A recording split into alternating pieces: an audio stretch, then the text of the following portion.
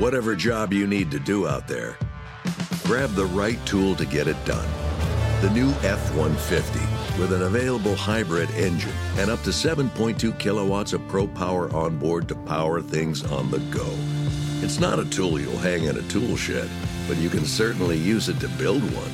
The new 2024 Ford F-150. Tough this smart can only be called F-150. Available starting early 2024. Optional features, the owner's manual for important operating instructions.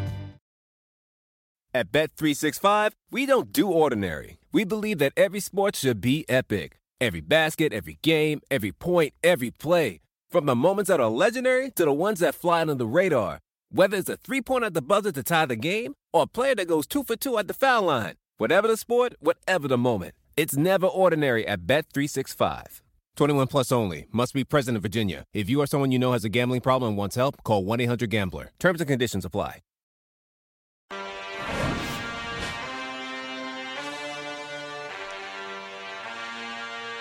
Are those skis? What the hell are those things? It's just wood. It's a 2x4. Chris, we're at an hour and 58 minutes now. We got to wrap it up. Enough about my background. See what I got to deal with here? This guy doesn't even want to talk on a talking podcast. He just wants to wrap it up and go on with life. I mean, geez, I don't know. I wanted to wax poetically about his unbelievable set there. His wood decorated with lights around it. Phenomenal. This is Chris Sims on Button. Ahmed Fareed is here. Yeah. We are together. This is not a Zoom session. Correct. We have our girl Morgan here today. Yes. She's got a ring on it. Let's clap it up. Congratulations, Booyah. Morgan. Morgan. I mean, we wouldn't be relevant on social media if it wasn't for our girl Morgan, and now she made her soon-to-be future husband relevant in the world. He's got something good and positive to talk about. So, yeah, we clapped it up for Morgan for sure. What a great holiday Congrats. for Morgan, right? Yeah, seriously. We walked in, and we have all these bright lights on. And I was like, oh, man, the lights are already, shining in my eyes. Yeah. It wasn't the lights. We hadn't turned them on yet. It was that bling-bling. It was the ring. That thing is popping over there. It is popping. It is. Woo-hoo. Can't hide money right there. Big money. Congrats. So it's been a good holiday so far. We talked about a little bit of it. You participated in helping out your wife. I did. Look at that. On Christmas Eve. Good little elf I am. And you gave everyone the day off except for Pete and me. Right. And some editors on Monday. So we did the pod from home. Yep. And you saw my skis in the background. You there. act like I had the call there, like I made the call. Like if it was up to me, I'd have got no pod too. I'd have been let's take the day off. I could have used it. Yeah. I could have. I don't know what it is. I am having more trouble this week. I'm so fucking tired. Yeah. I guess it's just everything's caught up. I don't know. And the weekend of festivities and family and drinking and everything else, and the fact that it was not a Christmas break and it went right on our weekend. Just this is the hardest week I've had of waking up. Slept through my snooze. Oof. Slept to the end of the snooze. I'm a guy that hits the snooze at 5:30. Yeah. It goes off again at 5:39. I usually at 5:32 or 5:33, right, turn it off and get out of bed. And I'm like, okay, it's time to get up. The last 2 days, I've literally been like, oh, shit, and the snooze alarm has gone off, totally slept through. That's when I know I'm tired. And now knowing you don't leave a whole lot of wiggle room. You know I don't. I have it detailed down to the minutes and seconds. So then when were you running into this building and sitting down in your chair? I did okay today. Oh, I did okay. I got the hair, the coffee machine, all went smoothly, so... Okay. I can spare a few minutes as long as everything else goes smoothly. I didn't have to rush it in. One thing goes wrong with a coffee machine, though, and you're going to be late. It's that's a problem. It's yes. Or it's me screaming and yelling and totally flustered as I'm yelling, running out of the house at 6:20 in the morning. Well, let's rally. Because baby. we have 3.5 hours of what the F will happen. So a little bit of a different pod this week. We know it's usually what the F happened. You look at tape, which you still did. You looked at tape from this past We can weekend. tell you what did, what will, maybe. But we're going to look at it through the lens of what will happen in these next games coming up, because we got some real crucial games here. We got Dolphins-Pats, we got Panthers-Bucks, Jets-Seahawks, Vikings-Packers, Steelers-Ravens, and Bills-Bengals. And so you looked at some tape of these teams that's going to be relevant in how we kind of will predict what's going to happen next week. And these games all have playoff implications or win the division implications. So we're going to go through these games and what might be relevant in the games that you will be watching this weekend from your couch at home while Chris is in the screening room here at NBC. So let's start with a Week 17 preview, Dolphins and Patriots. Yep. You got the Dolphins sliding right now. Who knows if Tua's going to play? We don't know yet, right? No, well, I think it's going to be Teddy Bridgewater. Unlikely to I'm play, hearing. right? Very unlikely to play. I don't know if they've made it official. I think what we are hearing is it's Teddy Bridgewater is going to be. Oh, it's official. It is official. It is, yes. Okay, all right. So there we go. Doesn't change my thought on the game a whole lot. Again, and that's not disrespect to Tua or anything like that. We know the offense is special. Bridgewater's played before. He can make all the throws. The big thing is he's rusty and hasn't played a lot, but I don't look at it as like, oh, wow, right? This is not one of those backup situations where you go, this is Cooper Rush and the Cowboys. They got to change the way they play. They can't just throw the ball over the field, right? So at least they'll be able to still run their offense, and that's why they invested in Teddy Bridgewater in the offseason. All right, so this will change the offense for the Dolphins a little bit. We'll get into that in a second, kind of what changes with Teddy Bridgewater and what you saw this past week. Obviously, 2 of those 3 interceptions late in the game were bad, but what else did you see? Let's start with the Patriots. Okay. Because I feel like this is an interesting story in the league because it seems like they haven't been able to figure it out, right? Yeah. Defensively, they've been solid. Offensively, they just haven't, with Patricia and Belichick and Joe Judge over there, haven't been able to replace Josh McDaniels. And so let's start here with kind of how bad the Patriots have been offensively. Yeah. With 2 stats and a lie. Okay. 2 stats and a lie. Patriots offense, before you get into your notes on what they did and how they've looked. Here's how it works. You got 3 stats. I'm nervous about this. This is the first one I'm really nervous about. You've never missed one. I haven't missed one. Correct. I know. Your whole career. It rides on this one. So here, 2 of these are true. 1 is a lie. The Patriots offense has a bottom 5 percentage in the red zone. So they score touchdowns per red zone appearance in the bottom 5 in the NFL. They are bottom 5 in yards per play. And they are bottom 5 in plays per drive in the NFL. So all bad news. One is a lie. Yeah. So maybe it's not all that bad news. Well, I have a feeling the one that's not a lie is still the news isn't that great, I'm guessing. But I'm going to say the bottom 2, the last 2 are the stats, and that the first one is a lie. So you think that they're better? They're better in than the bottom zone. 5 in red zone. So actually, it's they're dead last in the red zone. So for the first time ever, you are tired. We're starting to find out how tired you are. You've never missed 2 stats and a lie before. So they are dead last at scoring once they get into the red zone, scoring touchdowns just at 39%. Damn.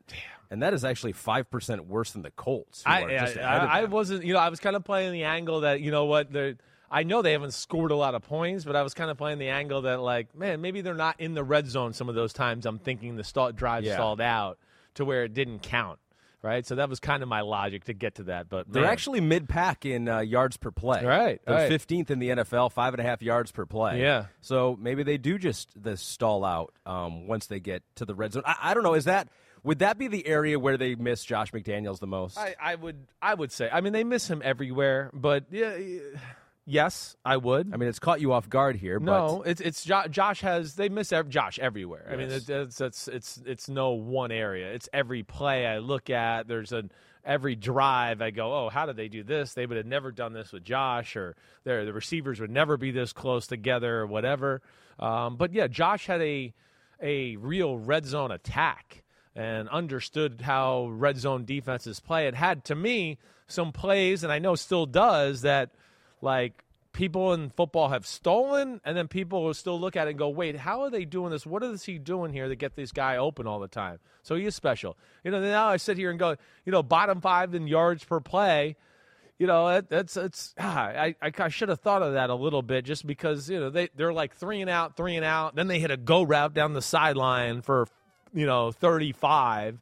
And they rip off a few big plays, and then they go 3 and out, and then it's interesting, but it's hard to get your head around the attack or lack of attack with New England. It's still very unimpressive, and honestly feel like it's actually going in the wrong direction right now as we talk about it. Okay, so what'd you see when they took on the Bengals? Because you figure even with Teddy Bridgewater with the Dolphins, Mike McDaniel's going to scheme up some things. They're going to get some big plays. They're going to probably score some points. So the Patriots are going to need to keep up. Yeah. Against the Bengals.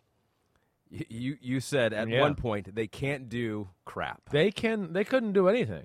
I mean, this is one of those games that you chalk up to. You go, I just don't know how the game was ever 22-18. Right? It's one of those. It's Luck and Shamrock up the Patriots' ass, and the Bengals just fucking things up to where you go, it shouldn't have been 22-0. It probably should have been 30-0 before they started that.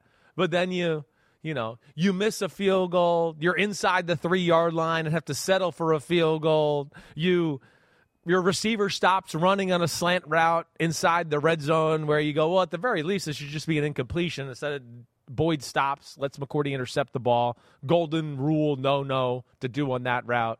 A Hail Mary on a 3rd and long, just throw it up, literally Hail Mary, falls into your guy's arm for a touchdown. So there's not a lot of bright spots for me to sit here and look at, Ahmed, to go, well, I see light at the end of the tunnel. I almost feel like it's really going to go in the other way because I feel like we're getting to the point of the year where, teams are better, right? There's more accumulation of what they do, tendencies, and all of that. So people are all all over their stuff than they were 6 and 8 weeks ago, right? Cincinnati had no fear of their team. The one thing I think Cincinnati was just like, okay, maybe their run game could be a little scary, but they dominated in that department. I mean, you can't run. Cincinnati's unbelievable run defense, but they couldn't do anything there. And they got in their face and played man-to-man. And I don't even think I think there's probably a little fear of some of the speed. Like, they got Tyquan Thornton who can run and all that. Yeah. But I think it goes into also, like, we kind of know the routes they're going to run. So we're not necessarily, like, he's going to run a go. He's going to run a deep cross. He's going to run a slant. Okay, so we can play man-to-man that. We know kind of their route tree, if that makes any sense, too. So, yes, it's very underwhelming. It really is. And it was, like I said, it was clearly who the better team was on the football field in that football game, and just one team who kind of fell asleep at the wheel a few times as they controlled the game. Like I could tell early on in your notes of watching the Patriots offense, it was like from the get-go, from the first drive, it was like the first 3rd down, you're already like I was already like, sick of it. You're over it. Well, it just you like, see what's happened? You see games sometimes, and you go, hey, the score's misleading, or I know they didn't score any points here early on in these first few drives, but you see some plays and things, you go, things might break open here the next drive, maybe the drive after that, right? This was one of those where you were like, I don't see how the fuck they're going to do anything. And I mean, the first 3rd down, Hunter Henry got hurt because they ran into his own player. Like, it's like the bad news bears sometimes. And that goes into, like, we've talked about spacing with the receivers a few times. There's that. I mean, what was the second 3rd down? The second 3rd down, I don't even know who to blame. There were so many people messed up. Mac Jones signals to the receivers. They don't get it. Some are blocking. Some are running routes. Some guys are pass protecting. Other guys are, run block. It's all over the place. And that's where it's not real encouraging what you see on that side. Bill, you were there for a year. Yeah. It was unconventional to bring in Patricia and Joe Judge. We didn't even know who was going to be calling the plays up until basically the season started. Like, if they haven't been getting better, if they've actually been getting worse, like, does he have to make a move? Will he make a move? Does he feel compelled to do that? Like, if you had control over Bill Belichick, or you were Bill, what do you do? Yeah, I mean, not now. Like, Bill's not the one that's going to, like... Yeah, I'm thinking more after this year. From everything I know, I've said this on PFT a little bit, and I know people connected to this situation, and I'm not going to say I know it 100%, but I know enough people connected that I think there's a very real possibility that Billy O'Brien is back there as the offensive coordinator when the season's over. Alabama gets done with their bowl game. From the people I know in the world, that's where he's going. I don't know if it's a for sure thing, but that's what I've been told. I've said that on Pro Football Talk last week or maybe even 2 weeks ago. So that's what I would expect, yes. This is not sustainable, and it's not sustainable not only for the product on the field, but it's going to add to the rumblings off the field about Bill's lost his touch and he's too old and maybe we need to get rid of him. And, that's to me, it already had the look of a guy that was kind of setting it up to get his foot out the door and leave. That was one of the things I questioned. Was he doing this because he doesn't want to break in a new offensive coordinator and do all that because he knows he's going to be leaving in 2 years, which I still think is a real possibility, but this didn't even pass enough of the test to be able to justify bringing it back. Interesting to see how the offseason develops on the offensive side of the ball, because on the defensive side of the ball, if they're going to win this game against the Dolphins, they still have a chance at the postseason. Right. It's going to be their defense, which looked good in one half versus the Cincinnati Bengals. First half, they gave up 22 points, none in the second half, gave up like half the yards in the second half. In the first half, they gave up 303 yards. That's crazy. And then 139 in the second half. So, I mean, I guess it's which one was more real? Was them getting torched in the first half more real, or them shutting the door in the second half? You've already said the Bengals messed some things up. They definitely did. I think, I think, one, they played a team that I think poses some problems with them matchup, or they were scared of. And as we've talked about, they played a quarterback it's next level stuff. It is. And the maturity that Joe Burrow has in year 3. And, I always say that, it's okay. It's easy to be mature when you don't have great physical talent. You got to play the game exactly by the book, right? Mm-hmm. But he's a guy that's got great physical talent. He can make crazy, awesome throws and crazy escapes. But he kind of does it by the book a little bit more. And as we always talk about, he's just a little more surgical and plays within the pocket and doesn't move out of the pocket until he really has to. I find it more on... The Patriots' defense is good. I don't think it's as good as we saw in the second half. I don't think it's as bad as we saw maybe in the first half. But I will say this. Here's my problem with the Patriots, and I know I brought this up a little bit. And let's just dive into the problem what they had in this Bengals game. Was, one, I think there was a real fear of, I don't want to play them man-to-man, right? As much as they have good corners and I think they like them, they don't have that one shutdown guy. And I think they looked at it and went, you really have to have a special duo at corner to think you can match up with T. Higgins and Jamar Chase, right? It's Chase is even when you cover him, he's not covered, and same with T. Higgins, let alone Chase can run by just about anybody. And even in this one, Chase dropped a big play down the left sideline, another moment where you go, well, they could have been down the field here inside the 10 once again. He dropped a go route, and they had to punt the ball away, right? So that goes into more of the, they mess things up. Right. But the Patriots was very obvious they wanted nothing to do with them man-to-man. So they played a ton of zones in the first half. And as we talked about, it's hard to do that. As basic as Cincinnati is, he's still smart, and it's still within their basics good enough to go 4 and 5 and 6 and 8 and 4 and 5 and just pick you apart that way. So he did that. And then he just waits for his opportunity to kind of strike. He's like a fucking venom snake where he's just he sits there with his head in the air and he bobs and weaves and fakes a few bites, but as soon as you put that hand out there long enough, he goes, now it's time. And he kind of just waits for that. And that's where he's scary good. But, yes, I still felt like in the second half it was more of their mistakes, them being a hair conservative. Mm-hmm. And here's my thing I want to get to with the Patriots. I just wish they were a little more tactically aggressive or force the issue. And I don't mean you have to go all out and be aggressive like the Miami Dolphins, but the good defenses in football at some point, they can find ways to let me cause a little chaos, but I can still kind of play a sound defense. Buffalo's the master at it, to me, where they can rush 5 and slant the defensive line, but still, be sound in the back end and play coverages the right way to where it puts pressure on the defense. And there's this guys, and I don't know which guy's coming, but it's not so crazy to where you're like, oh, well, if they just pick up this guy, they're going to kill them down the field. To me, there's not enough of that tactical aggressiveness from New England. And I think we've seen that in some of the games where they just are a little too willing to die the slow death for me. And they're not good enough on offense. They got to force the issue a little every now and then. Do they still have the talent on defense? Do they have the guys? It's not super good. The secondary is good. I do think the fact that I think because they don't have that marquee shutdown Gilmore, Revis, Aqib Talib, I don't see as many of the creative coverages as we've used to see in the past, where we'd see one guy playing man and then the other 6 guys in the secondary doing something else on the other side of the field. Or we doubled this guy and this guy's man, and then we're playing zone over here to I see that being a different thing of there. Mm-hmm. So it's not great talent. The only area where I look at them to go, they're special is the 2 pass rushers. That's the only area. Because Uche is a superstar, and Matt Judon we know is really good. But Uche is going to be one of the NFL sack leaders as we go on here. I do believe that.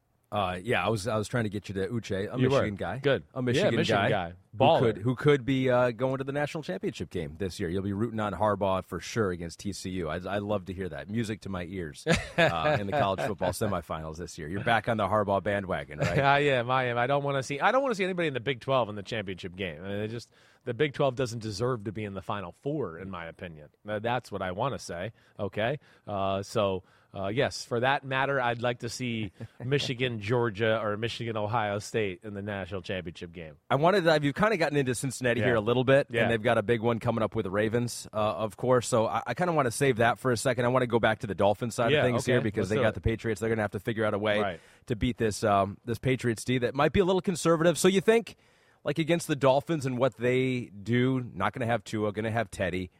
Do you think the Patriots need to be a little more aggressive? You got to with take them? some tactical aggression. Well, let's go to their pick six. You know what they did? They finally fucking blitzed and did something. They had faked the blitz like the whole game and dropped out. And I think that's what caught Burrow and company off guard. They were like, oh, well, they'll drop out. They've been dropping out all game. They don't want to be man-to-man with us, right? And Jamar Chase, I think, was supposed to run an out route or a comeback route. And Joe tried to loft it up there and throw it as like, hey, I got to throw it before you're breaking, so I'm going to throw a soft one, right, to where you turn out and boom, it's right there. But Chase, like, kind of went out. The DB had a little outside leverage on him, and I think he thought, wait, he's sitting on me, I'm just going to go. But Joe Burrow had already thrown it. But that's to my point. At least they did something to force the issue and put a little pressure on you that way. Yes, you can't. Miami is the ultimate team I say that against. They're the ultimate. To me, that was one of the things at least Green Bay even changed a little in the second half. It's just a tactical guy blitzing off the edge, or we're going to change the front and take a little chance on the coverage on this play. And so you have to, because if you just play status quo against them, we saw the best defense in football play status quo against them. And if Tua was on that day, they would have thrown for 500 yards against the best defense in football. So that's where, they do too much to think you can just sit back and play vanilla and they'll make the mistake. You got to find some ways to throw some curveballs at them. Yeah, Tua definitely did not have a half to remember in the second half of their game against the Green Bay Packers. Delray Beach 2012 says, hi, Chris. What do you think caused Tua's fourth quarter implosion? So the speculation out there is that he had that first half concussion, although I don't think they've said that that's when he got the concussion. It's just he's in the concussion protocol right now after showing symptoms, and clearly was a different half for him. The first half, Tua threw for 229 yards, just 81 in the second half. In the last three possessions in the fourth quarter, they had a chance to come back and win through an interception on each one of those drives. What'd you see when you took a closer look at those three picks? Well, just as much as we just talked about, Cincinnati messing the game up, and that shouldn't even have been a game with the Patriots. I think we could probably say the same thing here with Miami. I mean, Miami plays Green Bay, at least in my assessment, that they win 9 out of 10 times. There was your one time Green Bay could win. That was it. It's one of those where you watch the game and you're going, there's no way this team is going to win this game, right? Even though I know the outcome, it's like you're still going, wait, one team can't really run. The other one's opening up holes that are gigantic for Mostert every play. At one point he's got 7 completions for 150 yards, and the other team is the only way they scored was on a short field. It's so because of a good kick return, and they barely got in that time. I mean, so you're just going, well, there's just no way. Eventually this will separate itself, but. Like we talked about on Monday, the Mostert fumble before the half, and then the mistakes in the second half, and Rodgers making a few plays. But here would be my big thing. Okay, I'm sorry, I just wanted to kind of lay the groundwork there. I went into this going wait, let's see if this concussion really, maybe it did affect him, and that's why he was off in the second half. And I don't doubt that maybe that's why he wasn't off a little bit, but he still has a few plays and throws in the half where you go, well, he's thinking clearly and made a great play here, right? To where it's hard to go, okay, the concussion affect him. Maybe it did to a degree.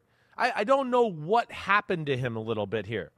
This is the first, what happened moment for me. What are you seeing? What are you looking? Why are you throwing the ball like that? This is the first game we've really said that. I've had other games where I go, he left some yards on the field, or he should have hit this guy, or if he hits him in stride, it should have been a 70-yard touchdown. But these were like, I don't understand what he's thinking, and I don't even understand the type of ball he's throwing with these ones.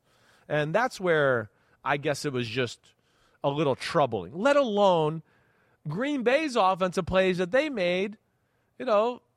Some of them, I got, that's just unbelievable. I don't know if that's really sustainable to think they're going to be able to do that on a consistent basis. So that was a crazy one. And that's one where, out of all the 4 games Miami has lost, I would think they were the sickest after this one on Monday morning, going, how did we lose this one? We outplayed them, we out-hit them, we out-schemed them, and we lost the football game. So maybe they'll be able to score. Teddy Bridgewater won't leave some of those plays out there on the field.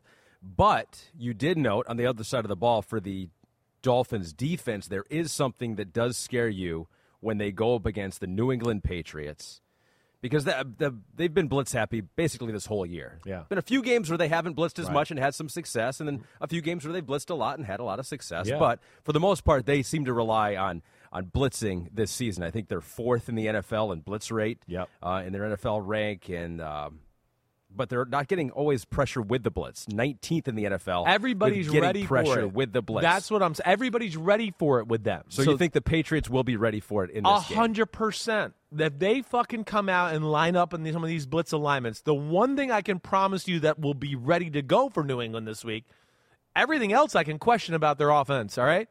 The one thing they'll be ready for is to pick up the blitz. And that's where, one, I think you'd be crazy to do that against a struggling offense like this.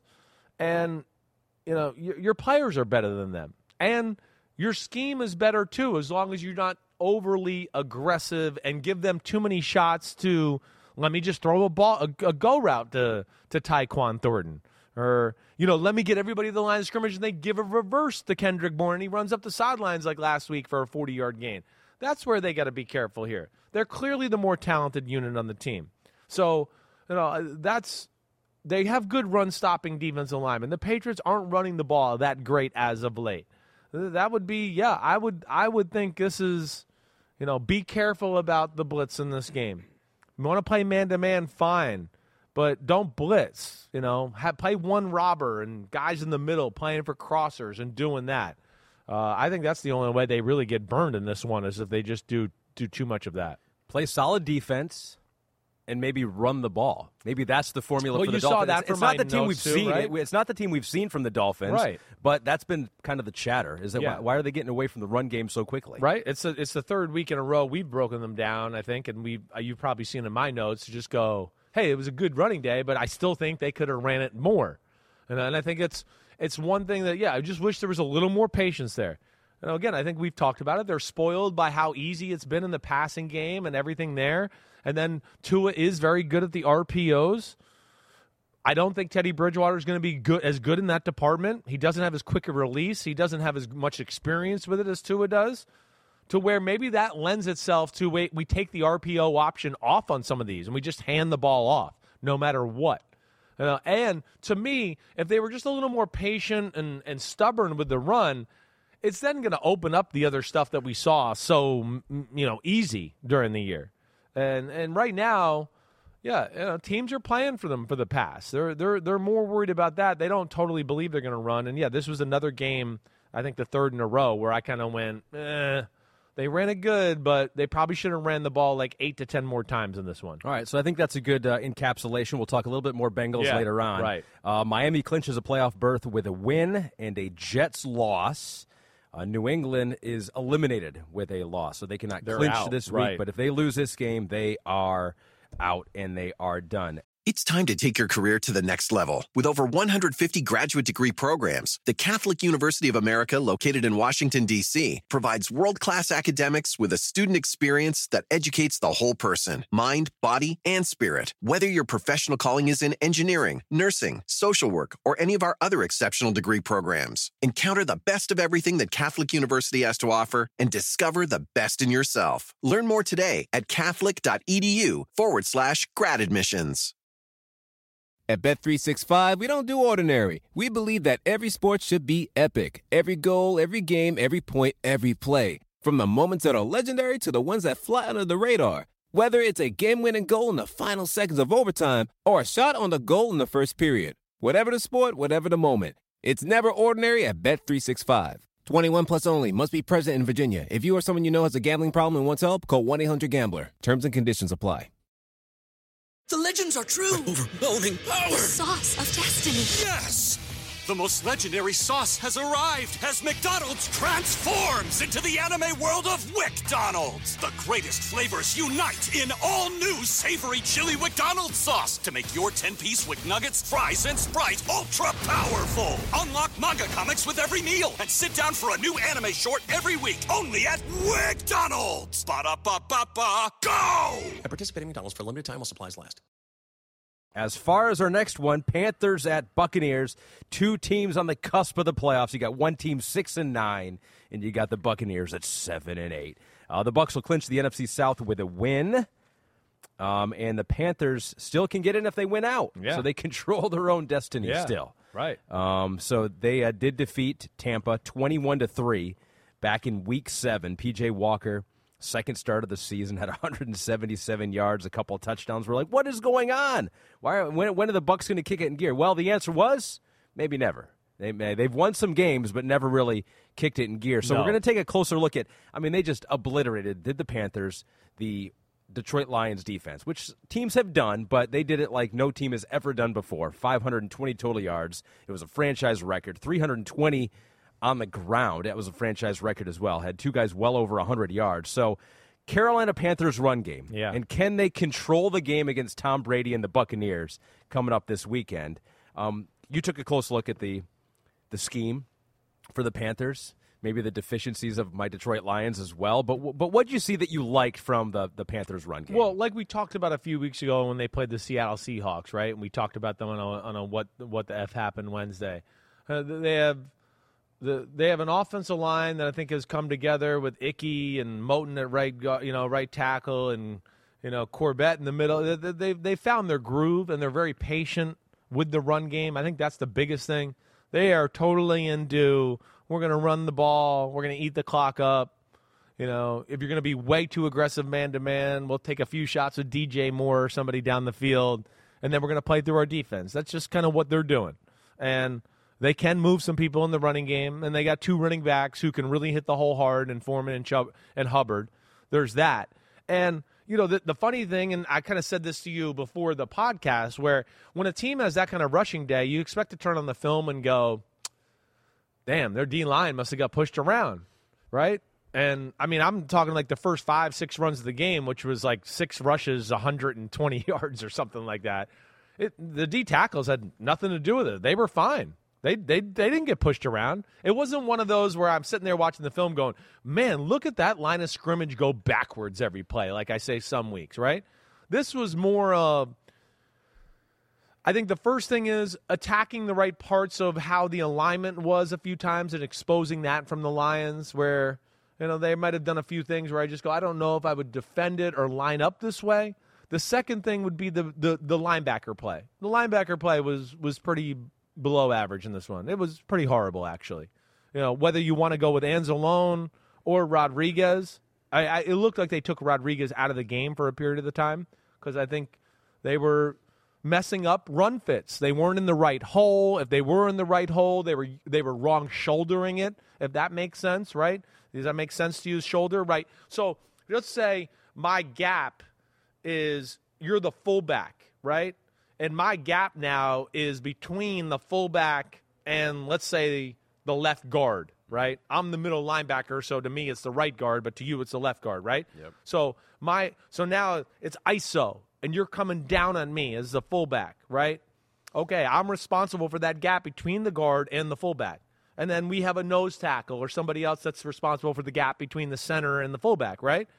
There's a certain shoulder you're supposed to take it on with, right? So if my gap is between the fullback and the guard, you're going to come at me. I'm going to hit you with my inside shoulder, my left shoulder, and leave my right shoulder free to make the tackle and clog up the hole. So they messed that up, or they messed up going in the right gap and diagnosing the play the right way.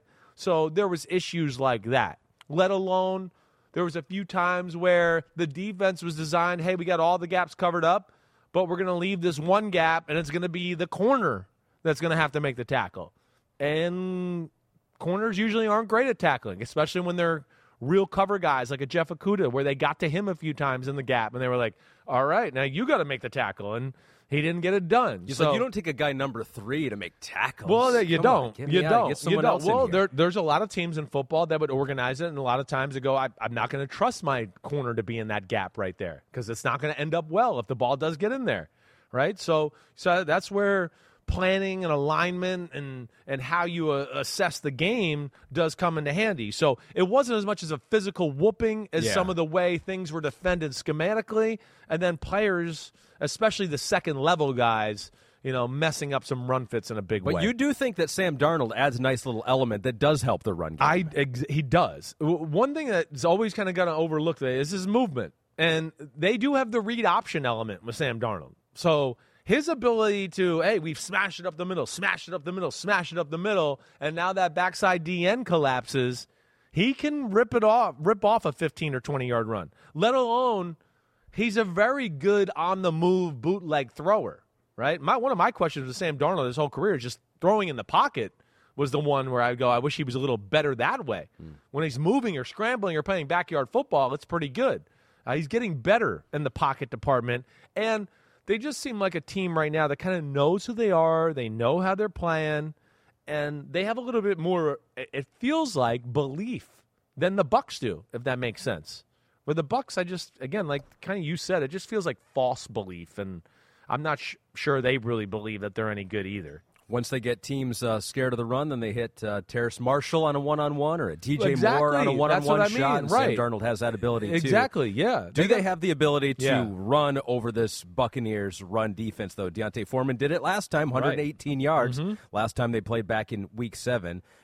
Gould, 99, says, what is more likely, Panthers rush for over 200 yards or below 50? Ooh.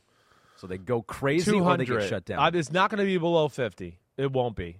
I think they have gotten too good at the running game, and, there's just not enough firepower on the defensive line for the Tampa Bay Buccaneers to think that they're going to shut it down to below 50. So, again, I don't expect 200 yards, but if you're going to give me one of those two options, I'm going to take that over the minus 50. Here's what I'm willing to bet maybe all my money on. They will have more rushing yards than the Tampa Bay Buccaneers. You can guarantee that in this game. As we switch kind of over to the Panthers defense and what they may do that may make life difficult for Tom Brady and the Bucs. Right. You said the Lions' defensive tackles didn't get pushed around. That's been the case most of the year. I think they got some strong defensive tackles. Yeah. But right. I mean, I don't know that anyone has the depth of the Panthers, and you noted that in your notes too. Yeah. The DTs up front. They got a little of everything. I mean, they got size, speed. They got a lot of interchangeable guys in the front seven to for some versatility. I mean, Tampa's not going to run on the Panthers. I know that, and that's to me what the Steve Wilkes era and him taking over has done. And I think you saw in my notes where this is probably the third time I've kind of broken them down since he's taken over, and it's just like I said, simplified.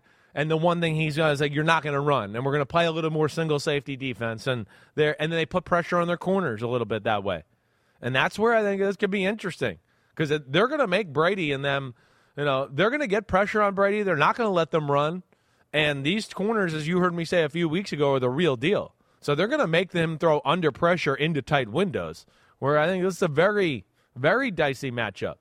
And again, I don't know who I'm going to pick in this. I got to think about it a little more, but I'm leaning Panthers. I'm not going to lie. It sounds like you are. I definitely am. If the game is played clean and the Panthers don't just shit the bed and are overwhelmed by the moment and, oh, my gosh, we're in Tampa and we can beat them and we could actually be in the playoffs, like if they can just overcome that aspect, that they can definitely stand toe-to-toe and beat the Tampa Bay Buccaneers. There's no doubt. Now, Jared Goff did throw for 355 yards and 3 touchdowns. Yeah. A lot of it was in garbage time. Exactly right. Was it all in garbage time? It was, big play to start with DJ Chark, right? He made some big plays. I think it's the other plays, the minutia plays that were off. It was the first down play where you go, well, damn, they could have been in 2nd and 2, but instead he missed a throw, and now it's still 2nd and 10. Or, damn, it's 3rd and 4. If you just put the ball in the money there, that's going to be a first down, but instead they got to punt the ball, right? So it was not a very good game by Jared Goff. It was not. It just. Who'd you pick in that game? Did you pick the Lions or? I did. I picked the Lions. Oh, it was no. a 2.5 spread. And then when you saw them come out onto the field and Jared Goff had a glove on, we were like, oh no. Why did I pick them? Literally was. I'm like, not even joking. I know you saw that in my notes where I was like, but I'm not even joking. Like, when I was sitting on the couch with my son on Saturday on Christmas Eve, I literally, the first thing I said was, oh my God, Jared Goff's wearing gloves. Like, what? Like, come on. That was like, it's 30 degrees. If you could have changed your pick right then, would you have changed your pick? I would have. Oh, shit. It's over. All right? I mean, over. Right? Why do you hate gloves so much? It just, to me, like, again, the great throwers, the great, like... His hands were cold. Right. Well, cold shouldn't affect you. Like, listen, 0 degrees, 5 degrees, -5, I get that. I'm all for it then. 30 degrees, that should not affect your ability to grip the ball and rip it around the field. And it obviously does with him. And to me, it just shows it's in his head a little bit. That's to me the biggest thing. But yeah, disappointing for the Lions right there. Panthers, I look at the Panthers and go, yeah, of course they can win this week and beat the Bucs. The other aspect I think of this, right? You want to hear something crazy too? Just again, because you guys, this is the way we're doing the pod, so I was thinking down the road. Like, they're not a good matchup for the Cowboys. Like, that'll be one of the teams in the lower half of the league record-wise where I'd go, the Cowboys, that's not a great matchup for them. Big, physical running team. We've seen the Cowboys have a problem with that, right? And then some talent in the secondary with a good coach. Like, I could see that being a little scary for them if they do get in. So this might be one, if you're the Cowboys, you're rooting for the Buccaneers to win. If the Bucs are going to win, it's going to have to be on Tom Brady's right arm. Yeah. Seventh Evan says to you, much was made in the offseason about Bruce Arians taking his red pen to Byron Leftwich and Brady's game plan. Is there a chance we see the red pen in time for the playoffs? At least that's what I hope happens. So, yeah, what has happened with that Bucs offense, you think? And can it change? No, it can't change. Okay. They can't run. The O-line's not the same, as we know. It's banged up. I mean, Donovan Smith hurt, wasn't good anyways this year. Losing Jensen, losing Kappa in free agency. Lose your left guard to retire, and then lose the replacement after that. So there's that. There's no Gronk mismatch. There's no jitterbug speed guy. Right? That's where Antonio Brown really gave them extra life. Was, yeah, he could beat you deep, but then he could all do that Julian Edelman stuff over the middle that was scary too. Mike Evans, father time is catching up to him. He's not as explosive. I don't think Chris Godwin's ever really got to totally 100%. So if that, and then you have a quarterback who's 45, and mad respect, but you're that age, and we see that. I see this with number 12 wearing green and yellow. They're antsy in the pocket. And when you're all lines like that, it's just he's antsy. It leads to bad decisions because he doesn't want to get hit or rushing the ball like you saw the other night. Some of those plays and throws were like, it's antsy in the pocket. It's jittery. I don't want to wait any longer to see this. I'm just going to get it out of my hand. Right? It's that. And I think that's the big thing that's changed. Yeah, they have been able to protect him pretty well. They do have some injuries on the offensive line. Ryan Jensen, though, designated to return from IR today. He gets it out quick, too. That's my other thing is he's trying to protect the O-line and himself by getting it out quick, but then that's lending it to Ahmed, you know how it is. This is human nature. I got it out quick. They're getting after me. And then you kind of get in that mode. And then you come back after one play and go, oh, damn, I had Mike Evans down the middle for 20. Shit. But you've been under pressure and you've been getting out of quick, so you get in that mode, and then you start to leave plays and opportunities on the field. And I think that's what happens to the Bucs a little bit. You don't know who you're going to pick yet, but I do. You're picking the Panthers. It does feel like that. Starting to feel like that. It does feel like that. I don't know who you're going to pick in this next one. Jets at Seahawks. Two very similar teams. Woo. 2 7-8 teams that I would think, 5 weeks ago, we're like, I would bet that they're going to make the playoffs. Both of them. It was like the Seahawks and that offense and the Jets and that defense. You're like, that's good enough. The other side of the ball will do just enough to get them into the playoffs. Well, now they play each other. Jets are eliminated with a loss. Seattle is eliminated with a loss. and a Washington win or loss, and a Green Bay and Lions win. So Seattle a little bit more of a chance to stay alive here, it looks like. Right. But they go head-to-head in this one. So real quick, I don't know how much you looked at either of these teams. So the Jets on film, I didn't watch it because, Okay. that was the Thursday night standalone game. I got a feel for them, and we watched the Jets a ton. So I did not watch that game on film, just with all transparency. Seattle, Kansas City? Yes, both sides. All right, so real quick, just Right. the Jets, because we have a question on that. Right. Mike White's coming back. Yep. Zach Wilson will never be seen or heard from again in New York. He might never even visit. Like, he might just have such a bad taste in his mouth. Even the great restaurants there, you go, screw him. Yeah. I don't want to go back. You're right. You're right. I mean, I will be shocked if he's back. I don't see it happening. C-Payne 220 says, does the Jets' O-line do anything at an average level? So maybe it's not just the quarterback. Well, no, that's what's funny. Is like Jets fans admit that, but then when you talk about Zach Wilson, they don't admit it. But no, it's struggling right now. It is. And to me, this is where our guy at C-Payne 220 is taking us here is definitely one of the keys to the game. How do I want to say this? The Jets, the running game has fallen apart, and how could it not? I mean, they've had some major injuries on their offensive line. When they were healthy and stuff, that O-line was pretty damn good. But they're missing some crucial pieces, right? And I don't think it's an overly creative run game in general. It's kind of basic. They're kind of like one of those, just this is what we do and we execute it. But like where I think it's going to be imperative to have some sort of run game this week is just that Seattle is phenomenal in pass defense. They're a pain in the ass. They're very creative in coverages. They're creative in how they can stress the pass protections out. And if you end up in second and third and long, you can ask Patrick Mahomes how that's going to work out from last week. It ain't that easy against this group. They got two corners on the outside. They can trust them to play man-to-man when they want. The safeties are pretty good.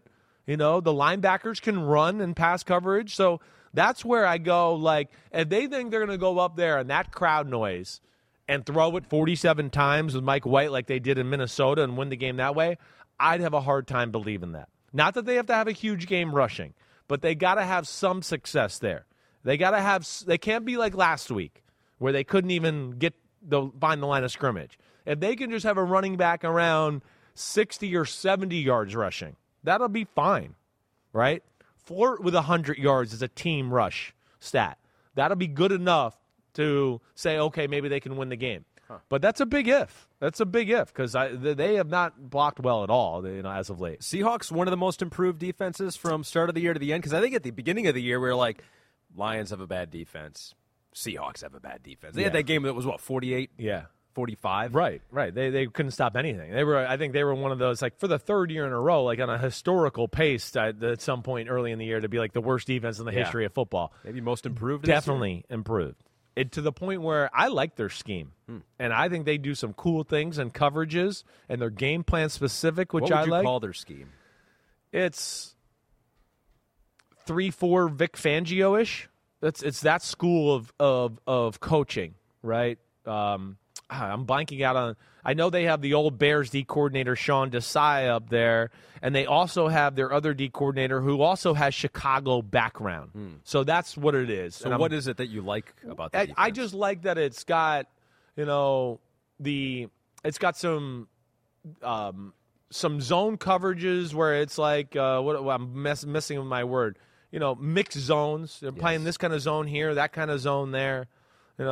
The game plan specific part of it where they'll double the guy and play zone over here, or they'll do anything. Right. They play tendencies and formations, and it's like, hey, this is cover 3 this week, like you always hear me say, but this team, this is cover 3 is a little different this week because they attack it a little different. They're very good like that. They just don't have big time players up front.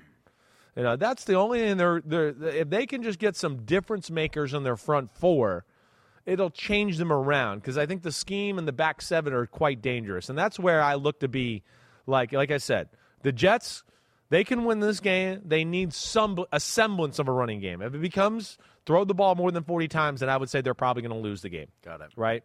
Other side of the ball, It's just, can Seattle block the Jets at all? So that's the question. Right. So Seattle's defense may be one of the most improved. Jets' defense has been rock solid almost all year long. I think almost that's an underreported part of the team. Really, it's been all Zach Wilson this, offense that.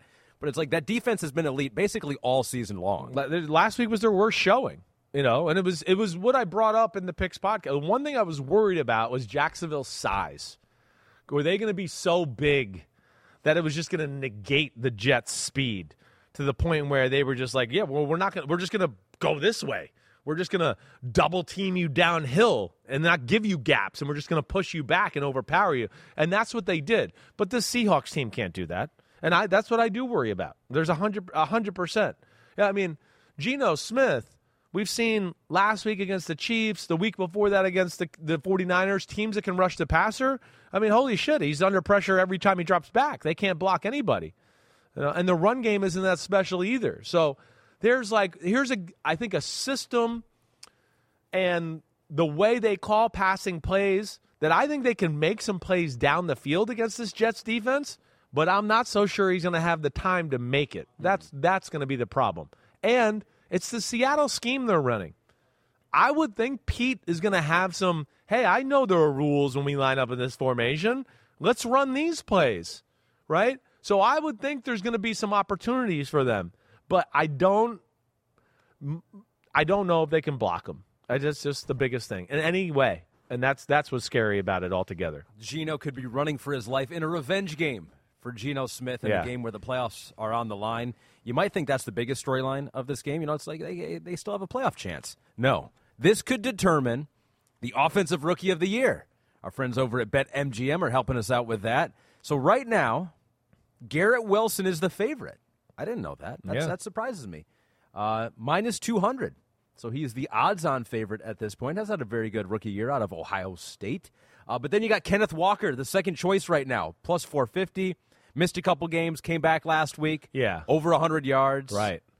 You look at some of his numbers for Kenneth Walker, it's kind of interesting. It's that rushes over expected that Next Gen does. He actually doesn't rate out very well on that. I think it's like 30% of his rushes are over the amount that you'd expect. But I guess where he makes up for it is that once he's gone, he's gone. He's gone. Right. Brock Purdy is plus 700, the third choice. It's an interesting year. Who's your guy? I can understand Garrett Wilson, being in the lead. I think he's been maybe the most consistently good out of all these guys throughout the year. Unfortunately, injuries and things like that have played into the conversation. Like Kenneth Walker, I feel like if he didn't get hurt and have a few games like that, his stats will be at a point where we go, oh, no, right. He's the rookie of the year. I know. Brock Purdy, I just don't know if he's going to have enough time on the field to What if he goes 6-0? Well, I think it'll make people think. He'll steal a few votes. Christian Watson, I felt like, was on his way there for a while. If he could have maybe just made one more play on Sunday or one more time, I think he'd probably be up in the second or third spot with that. But I think if you made me bet right now, I'd probably go with Garrett Wilson. One, it's a big game. The big final two games, they can't run the ball all that well, and they designed the majority of their pass plays for him. And I would think he's going to be the main focus once again this week. And Seattle, who, again, like I said, I like they're not afraid to take a chance every now and then. They have to because their pass rush isn't that great. So then they have to blitz and do some things like that to where he could get some one-on-one opportunities against a Tariq Woolen, and we'll see what happens there. Most rush yards are among rookies. Kenneth Walker actually third. He has 803. That's behind Tyler Algier from the Falcons. Yeah. And first with 939, Dameon Pierce for Houston. Is he hurt right now? He's been hurt too, right? He's been hurt too. Been out banged for the up. season. And this is where it's just like, Algier, unfortunately, he's just not involved in it because they're not good enough, I guess, or not enough on the – but he's a workhorse. Kind of a down year for the offensive rookies, Definitely. Staying healthy, right? Definitely. None of them have really been able to stay healthy. Right.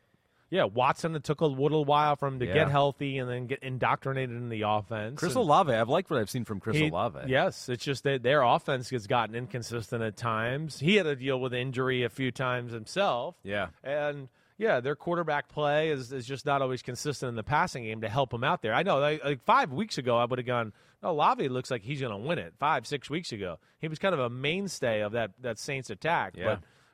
They've kind of played a different way. He's not too far behind Garrett Wilson in total yards. Garrett No. Wilson has 996 right now, and Olave has 940. And how many catches has he got? I don't know. You don't know? Good question. All right, well, I'll tell you. I'm going to say Garrett 65. Wilson has 71, and Olave has 63. There we go. I was off by 2. Just a little. You're all right. It was close. But, yeah, it's been a real good year. The action never stops. At BetMGM, you can sign up now using the bonus code SIMS. Your first wager is risk-free up to $1,000, Chris. So say you bet $100 on your boy Chris I might Olave do to that. win Offensive Rookie of the Year. If you win, you'll get $3,000. Cha-ching.